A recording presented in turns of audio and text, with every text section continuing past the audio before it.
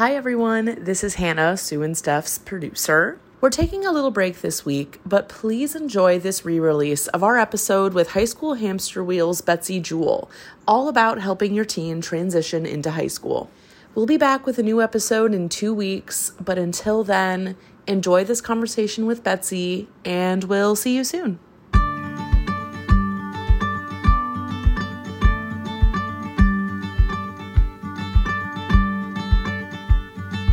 Welcome to Your Teen with Sue and Steph. I'm Sue. And I'm Steph, and we are the co-founders and owners of Your Teen Media, the resource for parenting tweens and teens.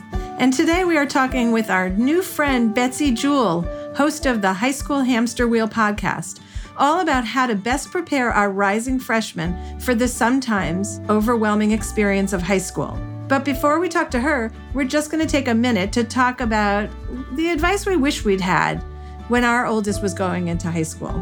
Steph, you talk about this a lot. What are your thoughts? Yeah, I think I have two pieces of advice I would give myself and I would give others. So I wish someone had given me. So there was a show on Broadway called Be More Chill. That would have been a really good mantra or something to follow. And I think it's so hard to do, especially in today's climate, but it would have been good, something, maybe a good intention, if you will. And then the other thing I think often about, and you and I both love to hike, is there's this saying, amongst hikers, which is hike your own hike. Somebody says, oh, I did it this way, I did it that way. And like, don't be judgy, like hike, do it the way you want to do it. And I think that would be a great piece of advice for someone with a high schooler. And I wish somebody had said it to me. And it's something I repeat to other parents more as they're going down toward the college process. I was able to do it there, but I don't think I was able to do it when they started high school, which was the just worry about yourself and do not the rest, Hike your own high schooler or something like that. How about you? I mean, well, to add on to what you're saying, which is not really something, I have to think about how bad I was at it, but I think it's tuning out the other voices because it can really, really create a bad feeling. Like you can feel so let down for something that's perfect for your kid and your family because it's not what everyone else is doing. And I think in our own lives, we've learned that, but somehow when it comes to our kids, it feels so much more comfortable if they're all traveling down the same path at the same time. And so to me, the hike your own hike is for your own benefit. It's for the health and wellness of you and your family. Like put blinders on to what's going on around you and instead focus on what's best for your family. You think about that a lot, Steph, right? I do. And I don't know. And I don't know if it's, this topic never gets old, which is like, as you go through each kid and, it's the longer you have that benefit of seeing like, if you're lucky enough, right, that they came out the other side and everything, time does have a way of doing that. But especially that first kid, it is really, really hard when the tide is going a certain way to look at your own kid and say, well, wait a minute. Is that what that kid should be doing? And it's funny, I'm having a flashback that I have not thought about. So let's see, he would have been a high schooler, I guess 9 years ago going into high school, 10 years ago, whatever, my first one. And I do remember him, it's funny, like 9th grade, 10th grade, him signing up for like these classes that everybody else was doing. And I remember saying to him like, are you sure that's what you want to do? And 9th grade, drop the class, 10th grade, drop the class. So it's funny. I now I'm having a little bit of a flashback. Maybe I was trying to get him to hike his own hike. There is a lot of pressure around them, but it's a funny thing. I think it goes both ways. I think there's pressure on the kids. I think there's pressure amongst the parents. And it's tough to navigate. It really is, especially when you're sitting there watching and it's like lemmings, right? All going off the cliff. And you're like, well, I guess that's what we do. Well, so one of the things that I think back to my oldest that, I did definitely get better with each subsequent kid. But I bought into the story that was being told then, which was 9th grade really counts. Yeah. And so I really looked at 9th grade as like the very first step into college. And I fed into that with that kid. Like, well, don't you want to do this? Don't you want to do that? Don't you want to take that class? I wouldn't do that again. I mean, I would just let it be. I do know that I don't believe that anymore, but I didn't know better. I didn't know enough then to not buy into that narrative, which sets up high school to be much less fun. Because instead of enjoying it, you have one foot out the door toward that next thing in life, and it's 4 years. Like, who wants to give up 4 years towards some unknown? Enjoy high school. Try things, have fun, drop things, quit things. Like, it's your chance. Yeah, it's so true. And I do remember with our third, who's about to go off to college, I remember her saying in 9th or 10th grade, she was asking me about something, and she said, well, somebody said that would be good for when I apply to college. And I was like, I don't know, maybe. I was like, well, that's not the reason to do it. You know what I mean? And to your point about like, you know, with each kid, we hear this so much in the college world about authenticity. And it really is true. You know, these kids, they find what they like. And it's like, if we would just give them the space to do that. And if you're taking up as the parent 90%, you only leave 10% for your kid. And I thought, you know, wow, that's such an interesting concept that, you know, if you look at it being 100%, you've got the kid and the parent and whatever you're taking up, you're not allowing your kid to do. So I was thinking about that. I'm like, wow, that's good headspace. But it's, you know, how do you grasp that? And I think, again, it's just, you know, when the tide looks like it only goes a certain way, it's tough to be the one going against that. Yeah. So the college thing for me is that everyone was talking about that and that it was good advice. It was really presented as good advice. For every stage of parenting, we only know what we hear from other people. Like, I didn't have a huge intuition about time out when my kids were younger, but the pediatrician was telling me that the best way to handle a tantrum or, you know, some butting of heads or just a big problem was to put your kid in a timeout chair. Now, the concept is probably really a good one. Like, everyone should move to their corners of the boxing ring and take some deep breaths and let everybody settle down. But that wasn't how I understood it. I understood it that I was putting my kid in a timeout so that they could calm down. And it didn't work. It was really bad in my house. It was a really, really bad setup for my kids, but I didn't know it. And so I feel like every stage of my life, I've had some advice where it took a while to realize that's not how I want to parent, and that's not what's working for my family. And so college is one of those spaces that it looms so big. And there is this school story also. The counselors are talking about it. The teachers are talking about it. The buzz is out there about it. And yet that tide, I think right now, is turning a little bit. I hope so anyway. Yeah, I hope so too. I think that we certainly felt that even pre-COVID, that it seemed, you know, this concept of post-high school versus college, right? Like, well, what else is out there? And I think COVID certainly helped parents kind of recalibrate, think about things, our kids to rethink about things. You know, it's like the world hit pause, which, you know, it's interesting. I've, you know, run into a bunch of kids just over the summer or, you know, talking to, you know, some of my kids' friends, and some of them really did some very interesting things and decided not to go back or to go back one semester and try different things. And I think, you know, it's a really good headspace for them. And to realize one of my friends was saying that her daughter, she took off this past year, and she was a kid who like really like just thought everything was very prescribed, you know, at a very prestigious university, like, you know, high achieving kid. And she thought like everyone does it this way. And she had two different experiences each semester, if you will, of this past year. And her mom said to me, it was so amazing for her because she was meeting people who were like 24 and 26. And they're like, yeah, I may go back to school. I may not. Or I didn't go to school. And she was like, wow, there's lots of ways to attack this thing we call life and education or not education. And she said that was probably the best thing for this kid to see. The world didn't stop. Lots of people have different paths. And she's like, you know, who would have guessed that this is how we would have gotten there? Yeah, okay. So I have another thing away from college, which is the investment in my kids' friendships. So I loved my kids' friends so much. And what I didn't know with my firstborn, but I learned later on, is that those friendships aren't forever. I mean, you're lucky if they are, but they often are like trying on new personas and fitting into different groups and joining an activity that they didn't do before and meeting a whole new group of people. And I was very wedded to the relationships that I knew and loved. And I would be like, wait, where's so-and-so? You haven't been hanging out in so long. And like, having this personal investment in who my kids were friends with, I think was really not healthy for me or them. Yeah. It's so hard. And I think the word fleeting is such a good one, right? And not, it's just, I don't know. I think that our relationships with our kids are so different than the relationships we had with our parents.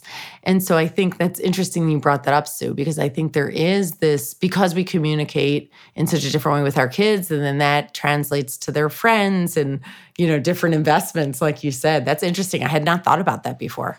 You and I have talked about how having a firstborn son and a firstborn daughter create different relationships. I loved my next kid who's a boy. I loved his friends, but it wasn't the same investment for me. And I think for my daughter, those friendships meant too much to me. Not that I wanted to be friends with her friends, but that relationship between them, like to me, was a forever thing. And I think that, we all know that. We all have a story. Like, I mean, I only had my one person in my wedding party because I remember asking my mother about her bridesmaids and she didn't know any of them anymore. And I thought that's so weird. They're in this picture of the biggest moment of your life at that time. And then, many years later, you don't know where they are and what they're doing. So I decided, well, I'm going to only have the one who like is a forever and is still a forever in my life. But I didn't know that with my kids. Like, it's funny how I can't kind of take my own life lessons and apply them to my kids' lives. Like, I want something different for them unintentionally. And so friendships are theirs. Well, wait, here's what I'll add to what you said. You said you can't do that. And I'm going to say, thank God, because if we could all do that, we'd have nothing to talk about. Right? I mean, these are all the things we wrestle with. Like, oh my God, I think of how many times, with friends, with you and I, with each other, how we turn things over and over. And it's like, it's just so interesting. And, we're human. But when it comes to our kids, those things are so hard. It's so hard. And each kid is so different. Each situation is so different. I was thinking that yesterday. I was on a walk last night and I was thinking to myself, oh my God, every day, it's like how people make jokes about the Cleveland weather. Like, if you don't like it, don't worry, wait 5 minutes. That's how I feel like with the kids. Like, if something's going on, just wait a few minutes because it's going to change. All right. Well, that'll take me to my third point of what I wish I'd known. Stop asking my kids how they are. People don't, when people say, how are you as adults, they don't mean it. They don't want to hear how you are. But when I say, how are you to my kids, it's this deep leaning in going, how are you? And what I want to know is I want to know a temperature of every minute of your life. And now it's not relevant. They won't tell me. Yeah. When high school was starting, there was so much looming that I was deep into that, making sure that I knew how they were doing at all times. And you can't, and you don't have a right to. It's imagine if someone said to you, I even have this on Monday mornings when you and I reconnect, and you go, how was your weekend? And I'm like, how was my weekend? It's hard to assess life that way all the time, right? And so true. And when you have a mother who looks so earnest and really desperate to know, I think to my kids, it was fine. I'm fine. Right. I think there are much better questions I don't know, what's for dinner? What do you want for dinner? Right. All right. So up next is our conversation with Betsy Jewell. We can't wait for you to join us.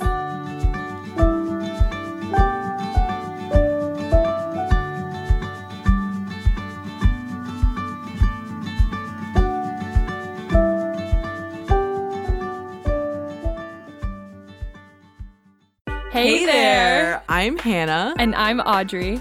We are a sister filmmaking duo and co-hosts of Sleepover Cinema, our show where we analyze the films that created the collective unconscious of the girls, gays, and theys of the late 90s and early 2000s. Princess Diaries, The Cheetah Girls, Aquamarine, Cinderella, the one starring Brandy. We haven't stopped thinking about these movies since we first saw them, and we want you to rewatch them and review them with us. Are these movies as bad as critics would have us believe? Do we even care if they are? We are always unpacking that very question on Sleepover Cinema. Check out Sleepover Cinema wherever you get your podcasts or at evergreenpodcasts.com. See you soon.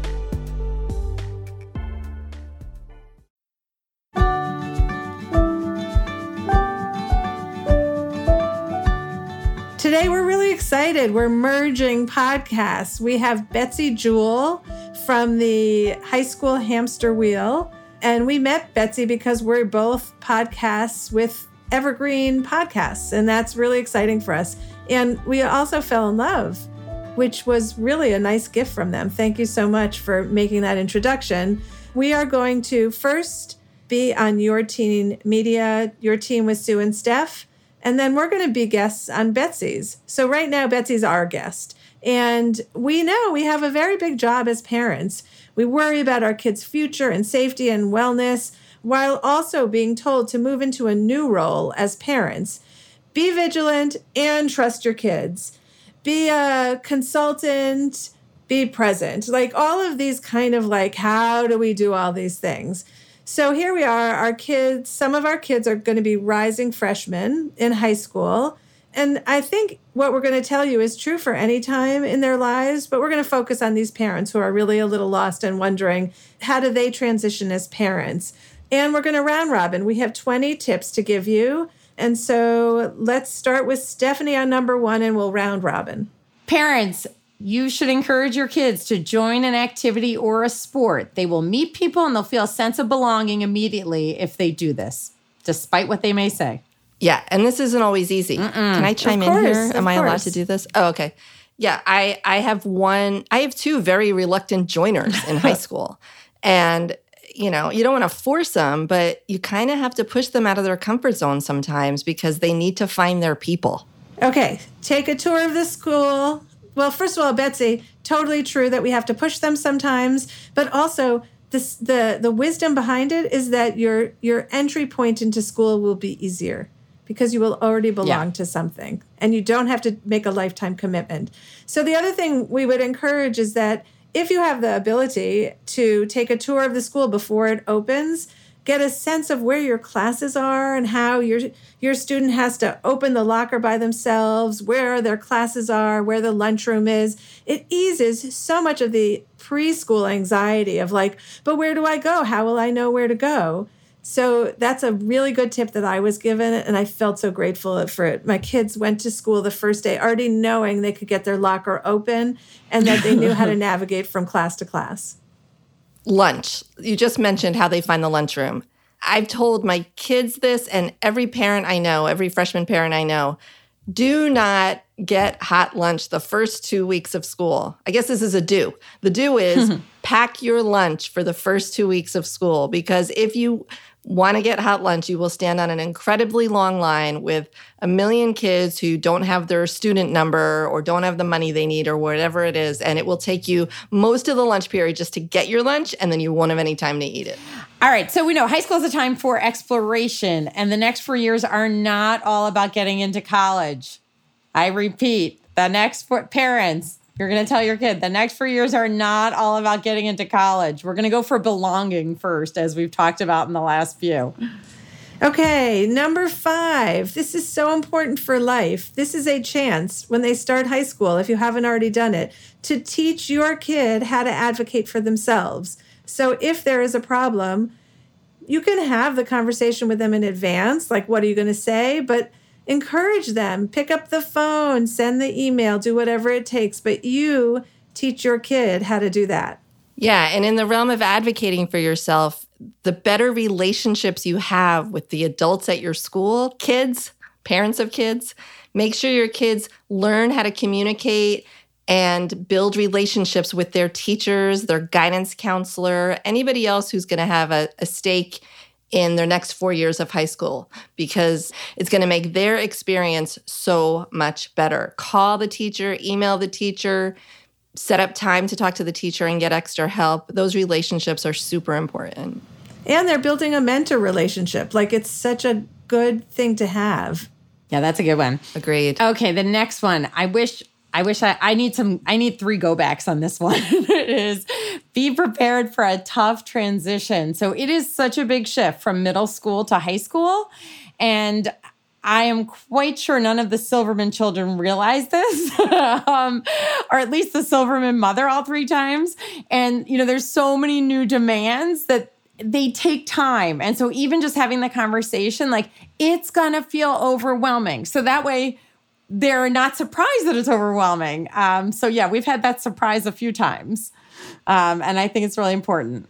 So Steph didn't do well on that one, and somehow I ended up with this one where I totally failed. But I've heard so many people do this well. Like when my kids walked in the door or I picked them up, I all day was thinking of the questions I was going to ask them. Who'd you sit with at lunch? How did class go? How was your test? Was it scary? And I had this like assault on them of questions. And what I will tell you that I have learned over the years from the wisdom of people who are smarter than me, they let their kids come in and settle down. It is a rough jungle out there at school.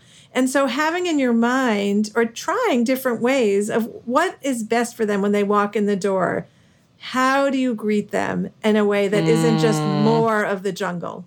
Yeah, and feed them too, because they're usually hangry and they don't want to talk to you. So good. Especially if they stood on the lunch line and had to wait. If they didn't listen to your advice and they stood on the lunch line.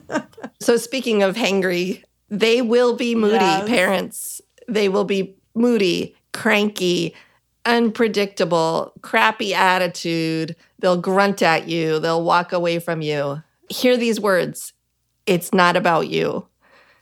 I mean, you might have done something to annoy them, but fundamentally, it's not about you. It's about them and their hormones and their tough day and their interactions with friends or people they don't like. There's a million other reasons that they're in that bad mood, and it's most likely not you. Oh, yeah. Such a good one. Okay. The next one. So as bad of a report as bad of a grade as I got on number 7, I think I got a good grade on 10, which is give them independence. So this whole idea of just like loosening your hold, like they have to take ownership of their social life and of their grades. And you can ask things like, do you have a plan? Do you need my help?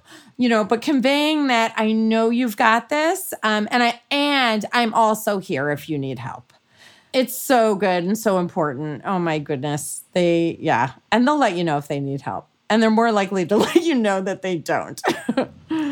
All right, this one. I have some of these kids who are not big sharers. Like they don't want to answer my barrage of questions, which I am desperate to hear all of that information from them. And I think that this is not my advice because I never, ever would have done this.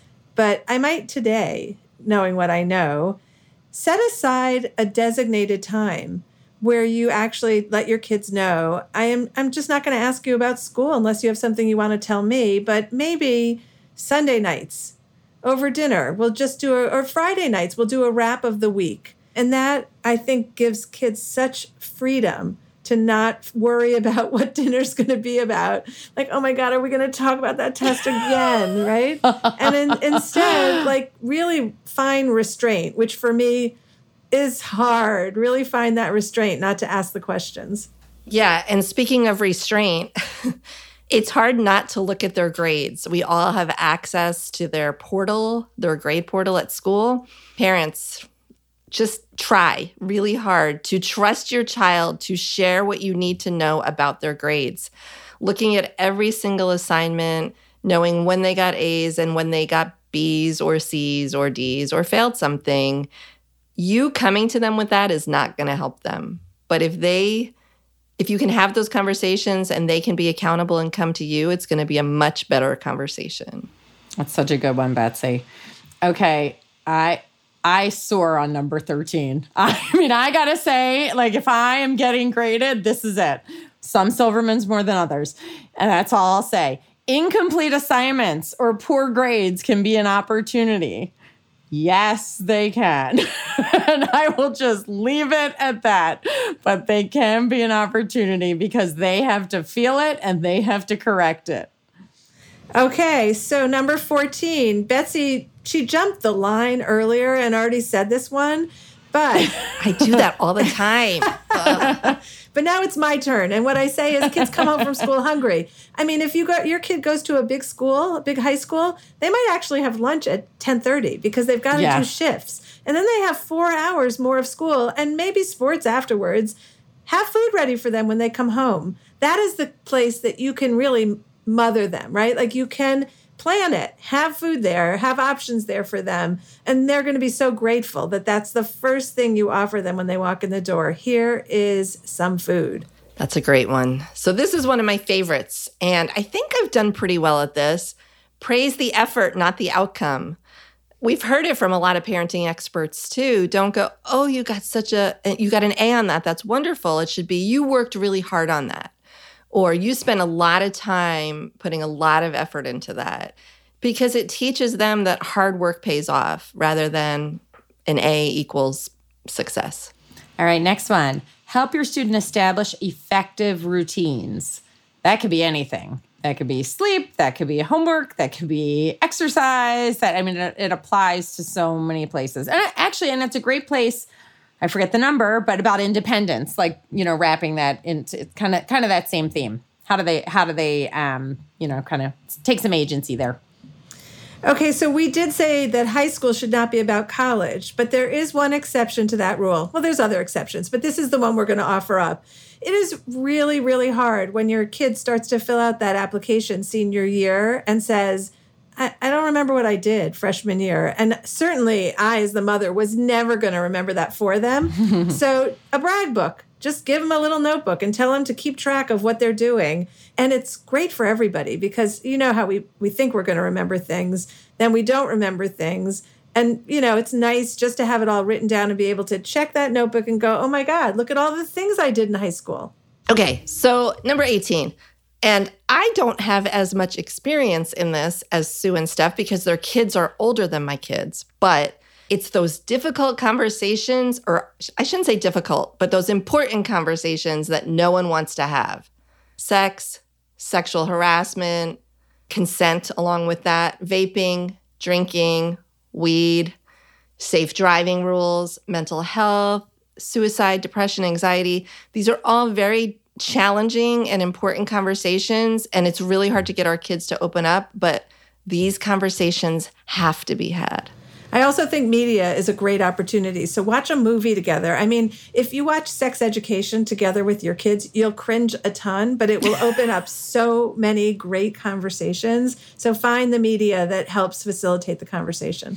Okay, post-pandemic challenges that we can't anticipate. Some of which have happened already, but even just talking about what that looks like as these kids go back to school, or maybe even just asking them, like, how you feeling about going back to school, and what do you think it'll be like? So number 20, I'm going to say have grace, and that is toward this post-pandemic time when we really don't know how kids are going to respond to reentry at school, and just in general, transitioning from 8th grade to 9th grade has so many hurdles to overcome.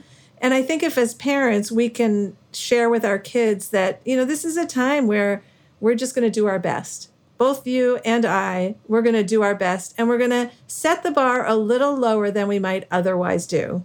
And with that, we call it our top 20 for parents of rising freshmen in high school. And we're going to do one last round.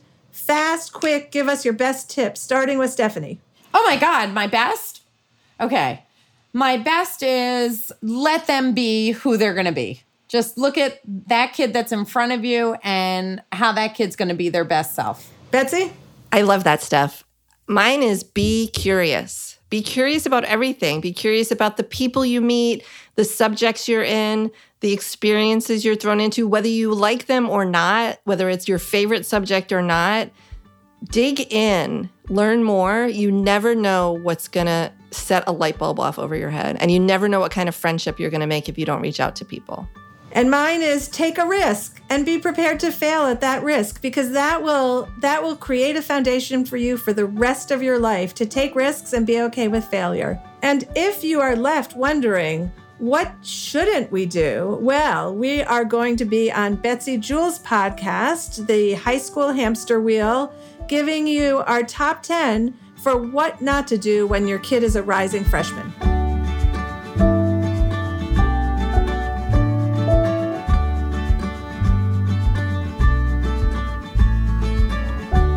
Thanks for joining us for the Your Teen Podcast. If you have any topics that you want us to talk about, let us know on our Facebook page or email editor@yourteenmag.com.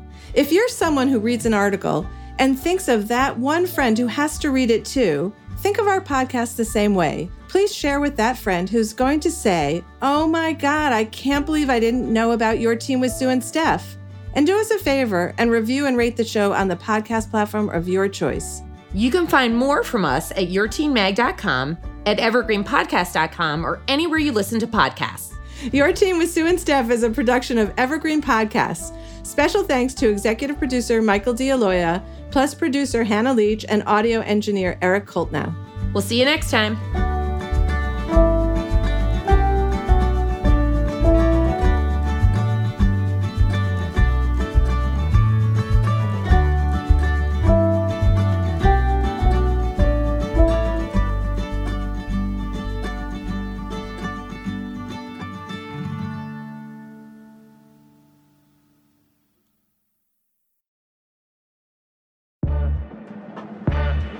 Hello, and welcome to Guilty Greenie. I feel like we should start off this show by saying it's nearly impossible to be 100% sustainable given the current world we live in. How do you eat an elephant? One bite at a time. Not a great analogy for a vegetarian, but you know. We're talking about sustainability, maybe not the best analogy. Don't eat the elephant is the first rule of the Guilty Greenie. There's your first challenge of the week. Avoid elephants. What they used to call frugal is now considered sustainable. That's such an aha moment. Frugal to sustainable. You can save money and help the planet. That's going to be our new tagline for sure. You can find Guilty Greenie on Apple Podcasts or whichever podcast platform you prefer. And join us in tackling the Guilty Greenie challenges. Until then, stay curiously green.